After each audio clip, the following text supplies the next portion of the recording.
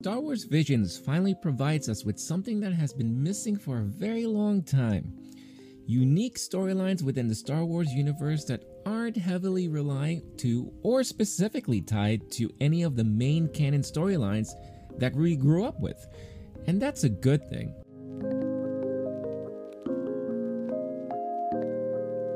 With a refreshing take on the Star Wars universe, Visions combines two mega house genres, Star Wars and anime, which surprisingly has never ever happened within the 40 plus years of Star Wars history. It feels like it comes full circle though. George Lucas has claimed that his influences when it comes to the Star Wars universe comes from a mix of serials he grew up watching, westerns, and classic samurai movies. It's a fantastic trend that we are seeing recently with the latest Star Wars content, and it all started with Jon Favreau. When Jon Favreau was creating The Mandalorian, he stated that his idea of the show was to harken back to the influences of Lucas, and not in tribute of what we have already seen. Now in the hands of some of the more influential anime studios in Japan, we get to see a fresh new take of stories within the universe told only in a way that anime can. With a total of 9 episodes, many of which leave the audience feeling like there are more to tell within each isolated storyline, Visions provides Star Wars fans and anime fans with entertaining stories, interesting and well thought out characters, along with stunning visuals that really fully encapsulates the power and complexity that anime brings to the screen. All this while still maintaining the same themes and spirit of Star Wars that made us fall in love with the property in the first place. For non-fans of either, it could be viewed as weird, awkward, and at times batshit crazy. But even the non-fan would agree that it's nice to finally see something different from the SWU. I enjoyed watching every episode, but like many of you, I have my own personal favorites, and if I was given the chance, I would want to see these storylines continue. So here are my top 5 shorts of Star Wars Visions. Lop and Ocho. One of the very few times when I wasn't that annoyed and bored about politics in Star Wars. This short had a lot of very familiar elements: opposition, looking to secure one's freedom, family, turmoil, and conflict. A tale of 2 siblings who grew up on the opposite side of beliefs that bring them to a head towards the end. Visually amazing, and action scenes were truly felt. One of the shorts that definitely ends very open-ended, and I would be extremely interested in watching more about the story of these 2 sisters. The Elder.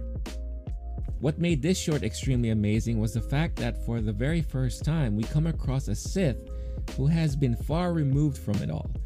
Finding himself in later years of his life, he still seeks out challenges and wants to prove that he still has what it takes to battle with the best. And it seems like that's all he's living for. Nothing to do with ruling the universe or conquering a city or planet. He just wants to prove that he's nobody to mess with. Until his death. On the other side, we see a very typical Jedi storyline of master and apprentice, which is all too familiar within Star Wars lore that was actually really fun to watch. The Village Bride. Visually and spiritually breathtaking to the point where it felt like I was watching one of Studio Ghibli's films. This short really was one of the more emotional storylines that we have received in Visions.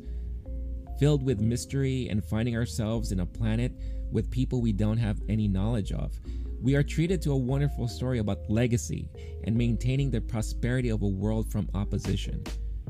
Our hero, who is thrown into things without any emotional ties to anybody, takes on the Jedi learnings of guarding peace and maintaining justice within the universe.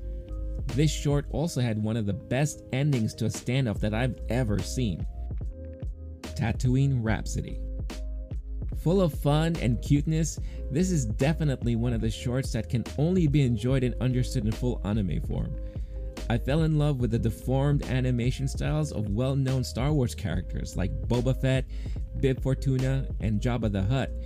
But what makes this short fun is that you find a young Padawan turned musician whose only main goal in life is to make music and be the best band in the universe.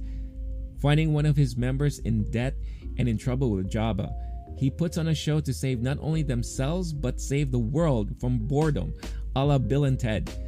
Personally, one of my favorite shorts in Visions. The Duel. Everything I said about Star Wars coming full circle with its roots are all encapsulated in this short. A story of a Ronin, mysterious and without any ties, finds himself in a town that is constantly tortured and bullied to the point where it disturbs his own peace. Begrudgingly, he decides to take matters into his own hands and put an end to things mainly for himself, but at the same time saving the town and releasing them from this tyranny.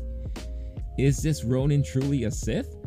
If so, it's one of the very first times we get treated with a Sith versus Sith battle that was extremely entertaining. The animation style, portrayal of familiar looking Star Wars characters, and the fight scenes are truly works of art. Scenes felt like they were taken straight out of a Kurosawa movie. With a wonderful twist at the end, I would definitely love to see the further adventures of this wandering Ronin. These may be my faves, and I'm sure you have your own. Regardless, each short had wonderful moments that are definitely worth watching. Star Wars fan, anime fan or not, anybody who watches will have something to take away from Star Wars Visions. Were you a fan of Star Wars Visions? Let me know, and I'll catch you next time.